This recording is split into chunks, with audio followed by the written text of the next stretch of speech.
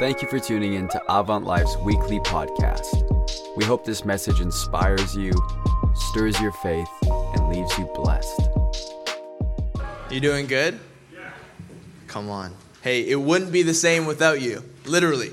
But it's so great to have all of you guys here. And for those of you guys tuning in online, thanks for being here. It's been a good service so far. We've had cowbell, which is just good, I guess. And it's the best. I wanted more. We need more cowbell in our lives. And got to do communion together, which is special. But if you're newer to our church, we've been in an 8-week series having a conversation around this idea of Jesus is King. Now, I recognize that even in this room, there's people that represent different stages and places in their journey with Jesus' relationship with God. Perhaps there are some of you in the room that would feel like you guys are seasoned followers of Jesus. Others of you who would feel that you are a newer disciple to Christ, perhaps in the last couple of years or months or weeks even. And there's some of you guys that might be here just exploring faith and the idea of God. If you've been a follower of Jesus, this language of kingship and God's kingdom isn't new. But if you are newer to church, this language may be unfamiliar when it comes to the nuances of who God is and what he's about. But just so that you feel invited to the conversation, really this series of messages is all about looking at who Jesus is and therefore what he's about. And in extension, it's actually an invitation for you and I, the family of God, his sons and daughters, to be a part of what he's doing here on earth as it is in heaven. And today we find ourselves kind of halfway through this series of messages, having a conversation around this idea, Jesus as our healer. Now, depending on your experience of church and even the supernatural, this idea of Jesus healing may be a trigger for you. It might trigger different memories, different senses of disappointment, disillusionment, emotional pain, suffering that you've seen others or perhaps yourself go through. But what I want to invite you to be a part of, whether you're tuning in online or here in person, is to look at Scripture with me, to do a deep dive into who Jesus really is and therefore what he's about around this idea of healing. I want to address the disillusionment that we can experience, the disappointment, address the tension that scholars would call living in the now but not yet reality of the kingdom of God. And I want to encourage us to look forward to the future glory that Jesus promises, that Sarah alluded to.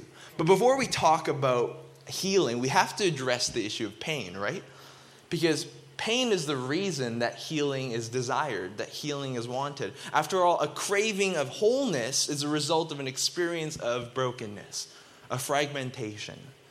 Now, pain is universal, right? You don't need to be a follower of Jesus. You don't need to be even faith-like or religious in any way to understand that pain exists. Really quickly, not to the person beside you, but I want you to pinch your own arm really quickly.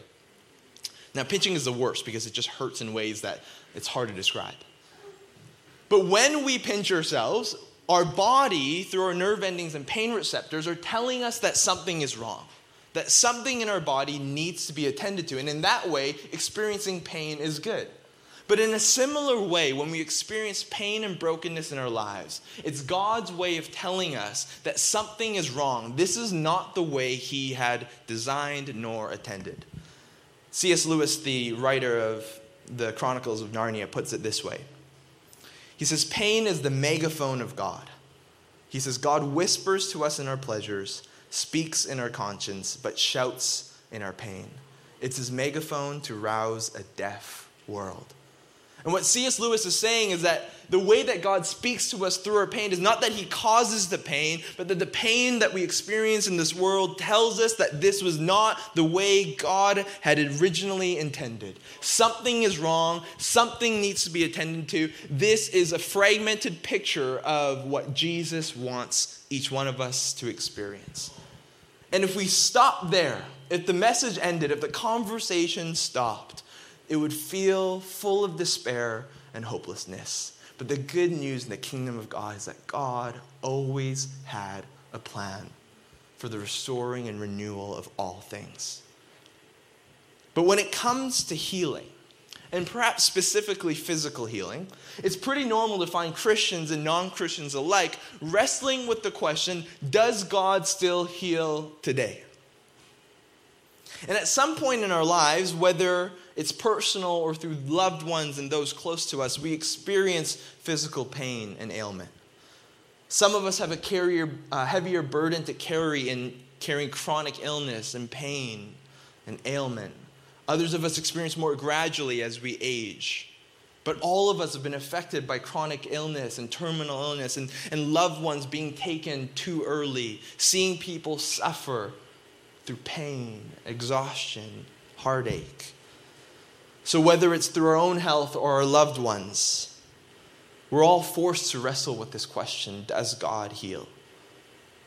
And if we were to look to Scripture and flip through the pages and look what God's Word would have to say around this idea, we would find that not only is it God's nature and character to heal, but He loves doing it. In fact, in Exodus chapter 15, it says, I am the Lord who heals you.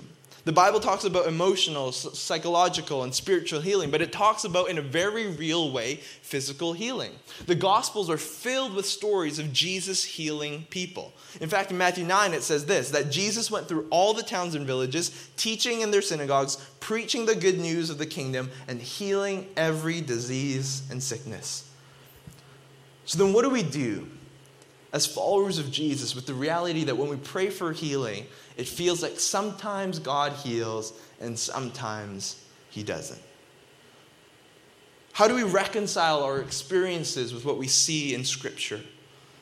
And even in this room, I recognize that we carry pain and hurt around this conversation. What do we do? What I want to look at is look through Scripture to see, again, the very character and nature of the God that we serve. But then also explain this idea of the tension that we hold living in the now and not yet reality of the kingdom of God. And then I want to encourage us as a family to hold on to the promise of future glory in a way that Paul writes far outweighs our present suffering. But I recognize again in this room, there's pain attached to conversations like this. And my hope is that all of us would walk out of an experience and a conversation like this with a clearer view of who God is. And I just believe our loving Father in heaven would have something to say to each of us. But before we go through the word tonight, I'd love if we just created a space of prayer even in this moment as we go into it. Jesus, we love you. We recognize that you desire to speak to each one of us in a personal way. That your heart is to show up and to speak. So God, I pray that you would be glorified, revealed, made clearer than ever before. God, I pray for those even right now, reminiscing through the memories of pain and hurt around this idea of sickness and illness. Jesus, I pray that you'd bring healing and freedom, emotionally, physically, spiritually. I pray that we would see you clearer than ever before. And we pray all of this in your name. And most people said, Amen. Amen. Do any of you guys love movies? I love movies. TV shows? Books? Books is like the one thing that like is more socially acceptable to like really admit you love because it just makes you look smart. It's true. I don't like reading books, but I love movies and TV shows, right? Like there's nothing like worse than like the end of a good TV series on Netflix because then the pressure is on to have to go watch, and find another new one. But I love movies and TV shows, right? Everything about movies and TVs. And I think more than anything, it's human nature to love and be attracted to stories, right? Like we're all suckers for good stories. I love getting caught up in the character development and the plot line and understanding how stories work. You know how like in English 8 all the way through to 12 in secondary school, they teach you the same thing every year? It's like that little, the thing? Like it's like intro, rising action, climax, resolution, conclusion. You know what I mean? Like some of you guys are in high school, you get it. Like you haven't learned anything new in the last 4 years in English. It's just, what is that? Like you learn what simile means, what metaphor means, what alliteration is, and then this stupid thing. But it's worked because it's like the only thing I remember from high school, But I love being wrapped up in a good storyline, right? There's something about being infatuated with what's going on, and directors and script writers and authors have unique ways of being able to, convey and communicate emotions that we want to feel or that they want us to feel and kind of journey through us this way. But the issue with most stories that you and I would experience is that they're pretty predictable, right? If you've watched enough movies or enough TV shows, it'd be hard for you to find one that really throws you off guard. Like, who's watched Finding Nemo? Show of hands. Really? Yeah, okay, that's more. Imagine if they didn't find Nemo. You know what I'm saying? Like, it'd be disappointing. None of us are watching Finding Dory. It's like the worst, like so much trauma from something like that. Here, kids, here's a movie about trying to find a fish. They don't find them. Most movies and TV shows are predictable. And so when you find a story with a good plot twist, there's something naturally attractive about that. I want to look at a story in Scripture found in Mark chapter 2 that has this brilliant plot twist where Jesus says something that catches even his followers off guard. And then he proceeds to do something miraculous that people are blown away by. And I love this moment because it gives us incredible insight into not just what he does, but who Jesus is and the power that he carries around this conversation of healing. If you have your Bibles, turn with me to Mark chapter 2, starting in verse 1. If you don't have your Bibles, be better. No, I'm kidding. I'm just playing. I'm playing. There's a free app, though, so it's not hard to be better. I'm kidding. All right, Mark chapter 2, starting in verse 1, 5 p.m., let's go. This is what it reads. Best reading voice you've ever heard. Here it goes. A few days later. It's like my same voice, but you laughed. When Jesus again entered Capernaum. Debatable on the pronunciation of that city. Capernaum. Sounds right. Capernaum? No. Capernaum. The people heard that he had come home. They gathered in such large numbers that there was no room left, not even outside the door, and he preached the word to them. Some men came, bringing to him a paralyzed man, carried by 4 of them. Since they could not get him to Jesus because of the crowd, they made an opening in the roof above Jesus by digging through it and then lowered the mat the man was lying on. When Jesus saw their faith, he said to the paralyzed man, "Son, your sins are forgiven." Now some teachers of the law were sitting there thinking to themselves, "Why does this fellow talk like that? He is blaspheming. Who can forgive sins but God alone?" Immediately Jesus knew in his spirit that this was what they were thinking in their hearts. And he said to them, "Why are you thinking these things? Which is easier to say to this paralyzed man, 'Your sins are forgiven,' or to say, 'Get up, take your mat and walk'? But I want you to know that the Son of Man has authority on earth to forgive sins." So he said to the man, "I tell you, get up, take your mat, and go home." He got up, took his mat, and walked out in full view of them all. This amazed everyone, and they praised God, saying, "We have never seen anything like this." Now, what I want to do with this text to give us a clearer picture of what's going on in the story is kind of what kids love to do when they go to the beach. Lift up heavy rocks to see all the weird things that crawl up underneath. Does anyone else find it fascinating and scary that we know less about our ocean than space? A little scary, I'm just saying. And we live by the biggest one. But what I want to do is uncover the rock, so to speak, in this story and look at what's going on to get a clearer picture and insight into who Jesus is and what he would have to say around this idea of healing. Starting in verses 1 and 2, this is what it says, right? A few days later, when Jesus again entered Capernaum, the people heard that he had come home. They gathered in such large numbers that there was no room left, not even outside the door. What does that mean? It just means that there's tons of people. And he preached the word to them. You've got to understand that wherever Jesus went, he was teaching such audacious things with such great authority and power. People were getting healed. Lame people were walking. Deaf people were hearing. Blind people were seeing. This was the kind of activity that Jesus was up to. He was claiming to be the Son of God. And so everywhere that he went, there were these gospel rumors, gospel gossip that used to spread around towns and villages to the point that before Jesus would walk into these cities and towns, people would already be gathered. There was a hunger, not just for what Jesus was doing, but also for what Jesus was teaching. A spiritual appetite in these spaces. And what I love about the imagery of this story is that, like, how full can a house get that even outside there's no room? At what point is the end of that? And what I love about this is that scholars and academics would understand that if they wanted, they could have waited till the Sabbath day when Jesus usually preached in the synagogues. But there was something so desperate about the people that were in that room, in that house, as well as outside, that wanted them to see Jesus for themselves. There was an invitation culture, even to those that didn't even understand the gospel and Jesus' kingdom in fullness. There was a hunger for Jesus, and there was a hunger for wholeness. And so we see this scene that's set before us in a house that we're not really sure of whose house it is. Some scholars would believe it to be Peter's. And what Jesus is doing is not entertaining them, but actually preaching the word of God to them. Preaching with such authority and such power and such conviction that men and women alike had never heard anything like this before. There was a clear distinction in the way Jesus taught than to what the rabbis and the other religious leaders in the synagogue in the day would teach. Then it says in verse 3, some men came, bringing to him a paralyzed man carried by 4 of them. Since they could not get him to Jesus because of the crowd, they made an opening in the roof above Jesus by digging through it and then lowered the mat the man was lying on. This is vandalism. If this is Peter's house, he's like, Jesus, is there budget in your itinerant ministry to cover the freaking roof? And think about this, right? Like, think about what digging a hole through a person's roof looks like.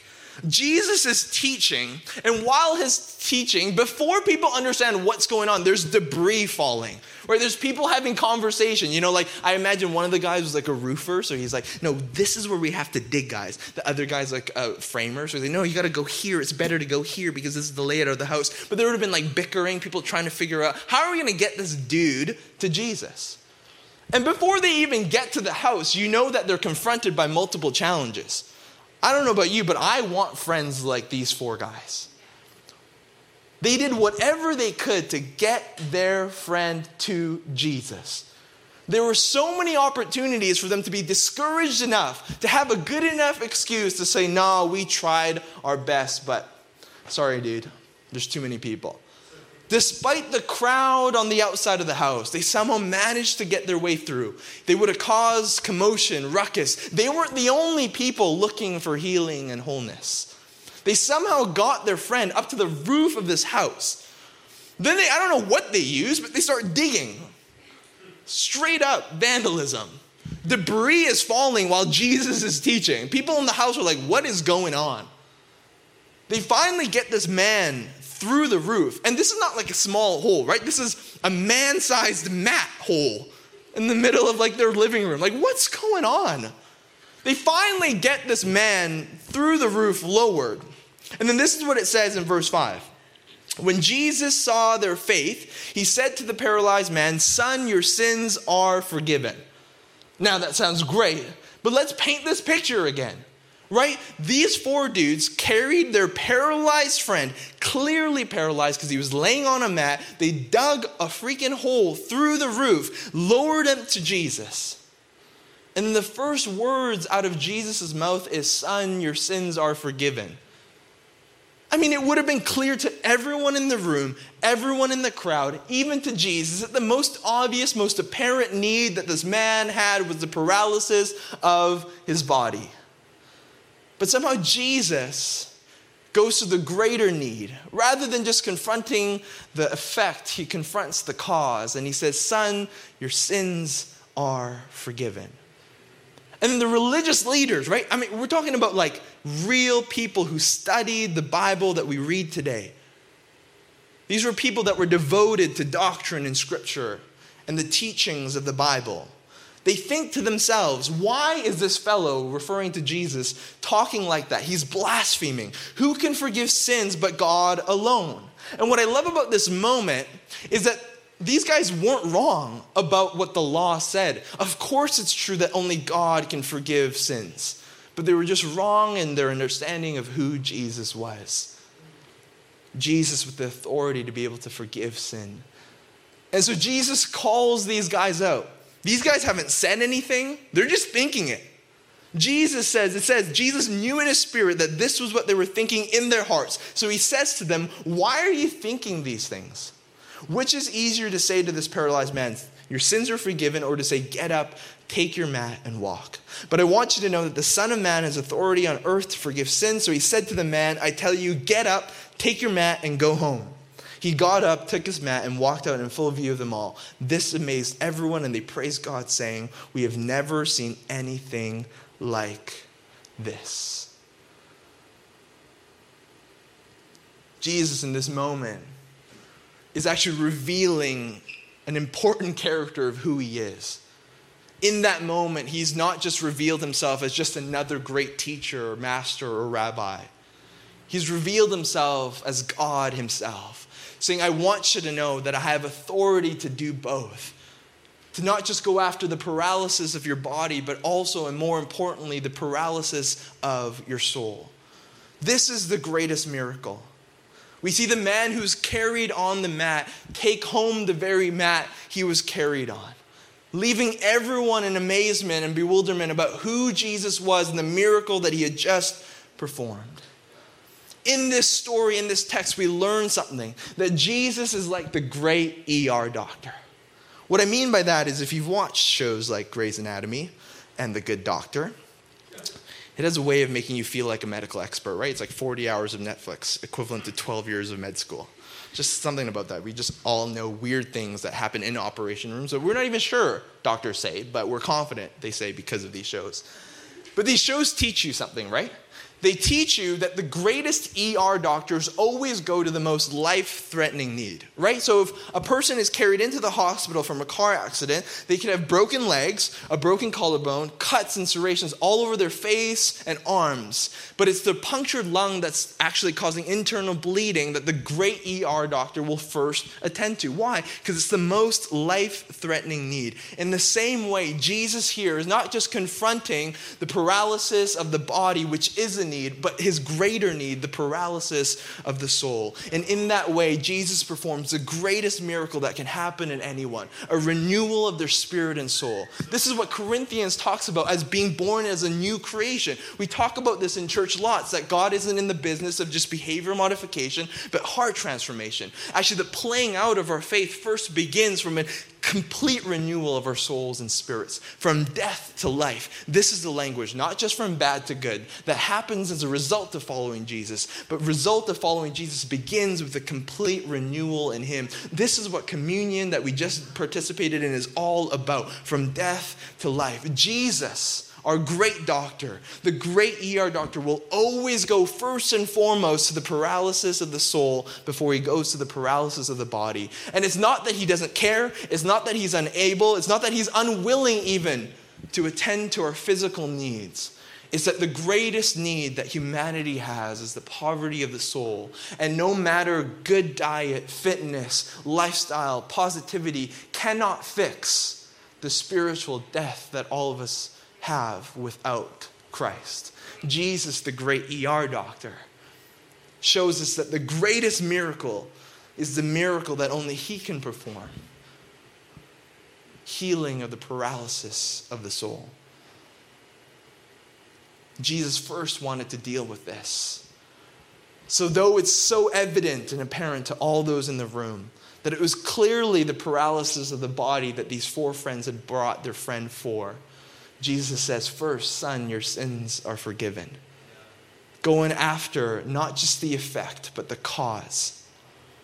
This is Christ, the great ER doctor. Part of the spiritual resuscitation and resurrection, complete restoration. This is the greatest miracle any human can experience. And it's an experience every follower of Jesus can go through. But then we also see, right, that Jesus does attend to this man's physical needs. It says, get up, take your mat, and go home. Proving that not just does he have the authority to forgive sin, but also the authority and power and willingness to heal bodies.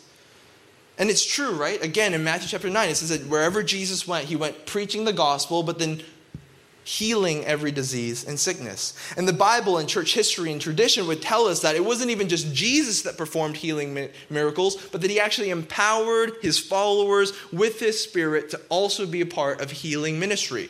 In fact, you only have to look to the act of the apostles to see that throughout church history, there was people and followers of Jesus, ordinary men and women of God, that were a part of healing miracles.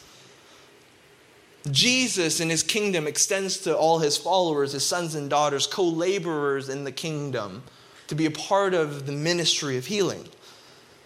Do you know that actually hospitals were started by Christians? That it was in 325 AD that the Christians started building hospitals across the Roman Empire. In fact, the oldest Canadian hospital was started in 1645 in Montreal by a Canadian Christian nurse. That it was in the 1880s, the Methodist Foundation started hospitals across the U.S. to serve all types of people, no matter background, religious, faith, worldview, or race. This is the mark of followers of Jesus, the ministry of healing. But then what do we do with the tension that we still experience? That it feels like when we pray for healing, sometimes God seems to heal and sometimes he doesn't. What do we do with the disappointment that many of us in this room have experienced?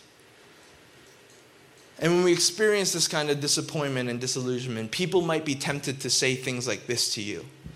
You just didn't have enough faith. It's because of the sin in your life or some type of curse. In the most kind way, I would like to say, I think they're wrong. You might be tempted to believe, after experiencing disappointment around healing, that it's because God doesn't love you enough, or you haven't done good enough things to be in right standing before God. Kindly, I would again say, I think you're wrong. Father Raniera Cantalamessa, who's the preacher to the Pope in the papal household for the last 4 decades, he says this: we're free and able to ask the Holy Spirit at any time to heal us. But if the Spirit does not do it, there's no reason to think that it's because we have no faith, or that God does not love us, or that God is punishing us. I just think even in a room this size, when we've experienced disappointment around this conversation, it can be so easy to believe some of these lies. So then how do we explain this tension that we feel? Here comes the idea that, again, scholars have kind of coined this idea of living in the reality of the now but not yet reality of the kingdom of God. And the best illustration I have to kind of help understand this idea is D-Day and VE Day.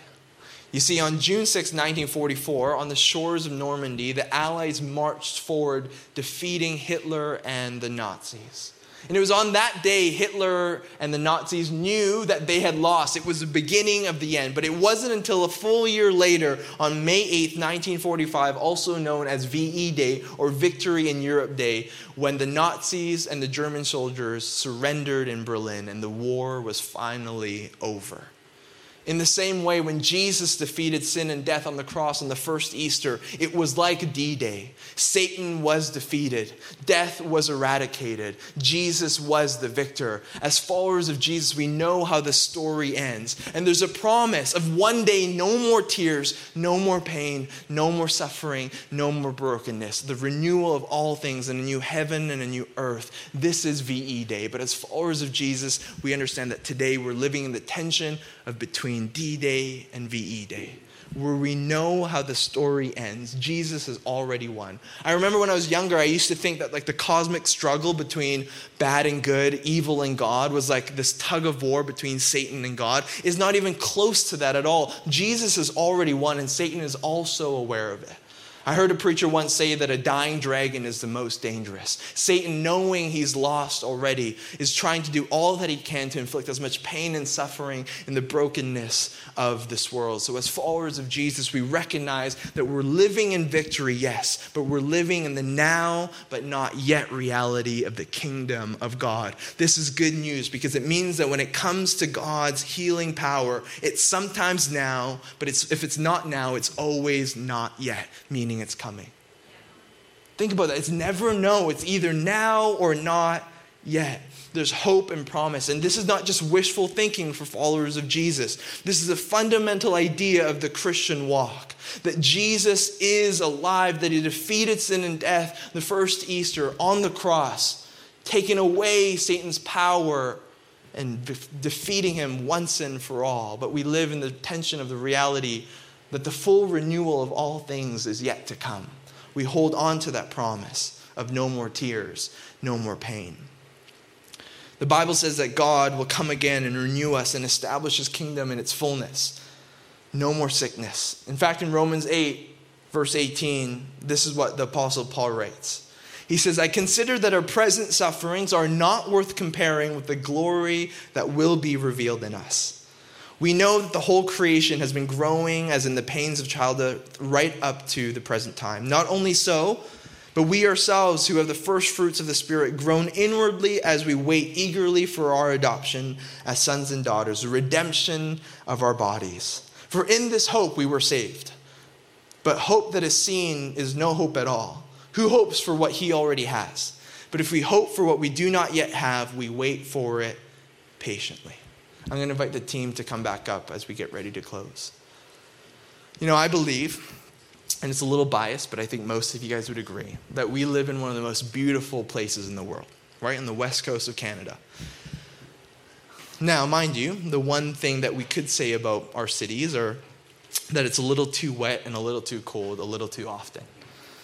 Right? But after a long winter, in early spring, there's the couple days, perhaps even weeks if we're early, where there's just beautiful weather. It's shorts and shirts and Birkenstocks weather. And you're this is the best. This is Vancouver, California. You know what I mean? You're living in the glory of all that is to come. But then a week later, it's freezing cold again. You're wearing toques.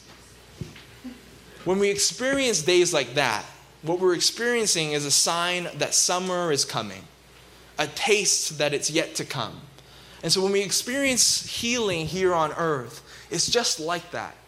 It's a taste of the future, of what's to come.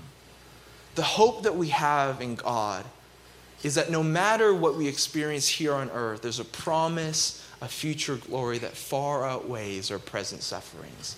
That the story doesn't end with our death here on earth. This changes everything. See, whether we experience physical healing here on earth or not, one thing still remains certain. God loves us.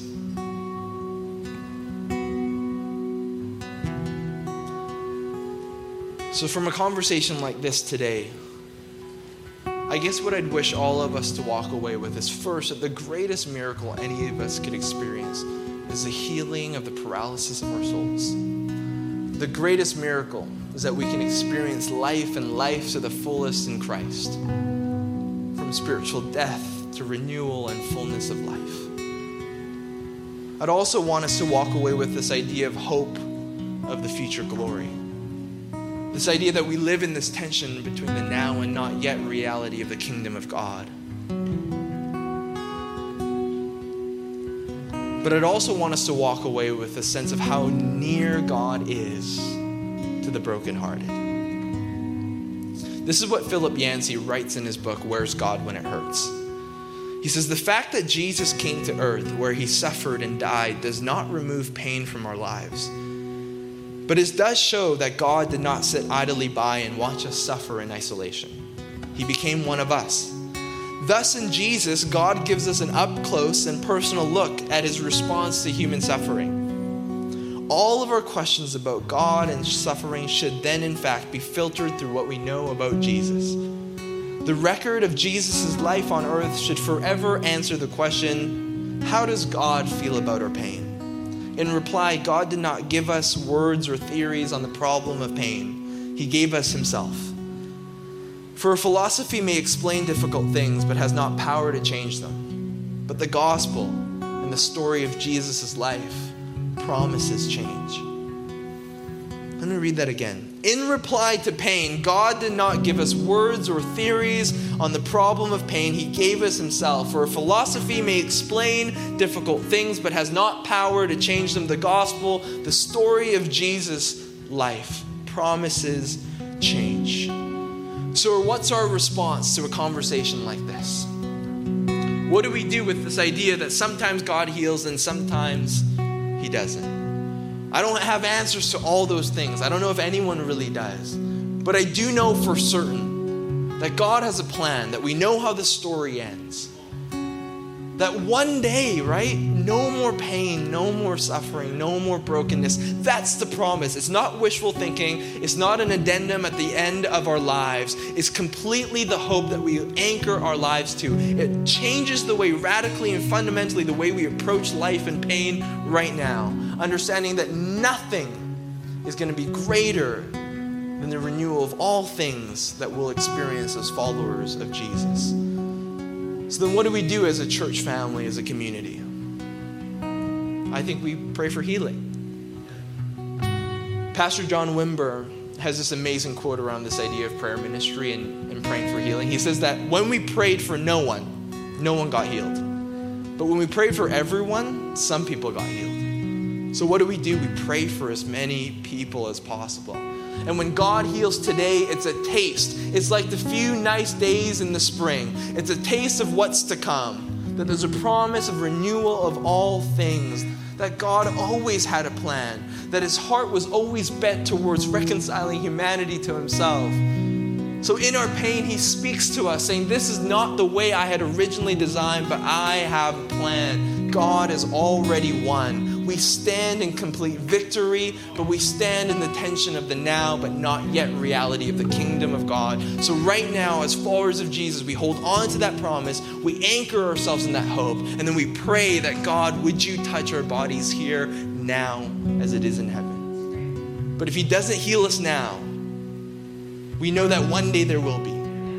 If he doesn't heal us now, we don't conclude God doesn't love us, we don't have enough faith, something was wrong, I did something wrong. No. What we conclude is God loves us, he's with us in the suffering and in the pain. God has a plan. It's always either now or not yet. It's never no when it comes to healing. And we also recognize that the greatest miracle of healing any of us could experience, we already have. The healing of the paralysis of the soul. Jesus in Mark chapter 2 makes it so clear what he's after. And how hopeful is it that we have a God who has the authority, not just the willingness, but the authority to forgive sins. This is what I'm going to invite you to do. I'm going to invite you guys to just stand up where you're at. And in a moment, the band is going to lead us in another song. And before then, in a moment, I'm also going to invite a few people up to the front just for some prayer ministry. Now, if you've been around our church a little bit, you know that we love to create moments of prayer ministry almost every week. And you can come up for anything. I'd encourage you to come up for prayer in any way. But if there's any sense of healing that you desire to experience, physical, emotional, spiritual, mental, whatever it is, I just believe that after a conversation like tonight, it would honor God to create space for us to invite him in. And I don't know, maybe some of us will experience healing here now. But if not, it's to come. That's the hope, isn't it? So what I'm going to do, I'm going to invite Pastor Emma and Pastor Andrew to come up, and I'll jump down as well. And when the team's leading us in the song, I just love for you, if, again, any prayer requests at all, but specifically I think after a conversation around healing, we would really be remiss to not take this moment to pray for one another in this way. So I'm going to invite Pastor Emma and Andrew to come up. Jesus, we love you. We recognize that even in this moment, my faith is stirred with worship and gratitude and thanksgiving that you healed the paralysis of my soul. That God, you bridged the gap that no one could bridge. That you restored life, that renewed us in our spirit. That we went from death to life, an old creation to new creation, the old gone and the new here. But God, just even in this moment, God, I pray that you begin to soften hearts, bring your healing touch by your Spirit in Jesus' name. God, I pray that you would even heal like some of the hurt and the baggage of past disappointment and disillusionment. I pray against the lies of the enemy that has somehow made its way into the narrative that it's because you don't love us or we don't have enough faith that you didn't heal in the past. And I pray that you would restore us with hope, renew our strength in the promises that you've given us, that one day, no more pain, no more suffering, no more brokenness. But in the now reality of the kingdom of God, we come before you with boldness, asking for your healing touch. Pray all this in your name. Amen. Again, the team's going to lead us, but we'd love to pray for you. What an amazing miracle that we get to experience, that we get to even approach God with confidence. He's honored when we approach him with our needs. So let's worship and pray tonight. We hope you enjoyed this message. We would love you to subscribe to our weekly podcast. Other ways you can connect with Avant Life is through YouTube, Instagram, and Facebook. Or check out our website at avantlifechurch.com.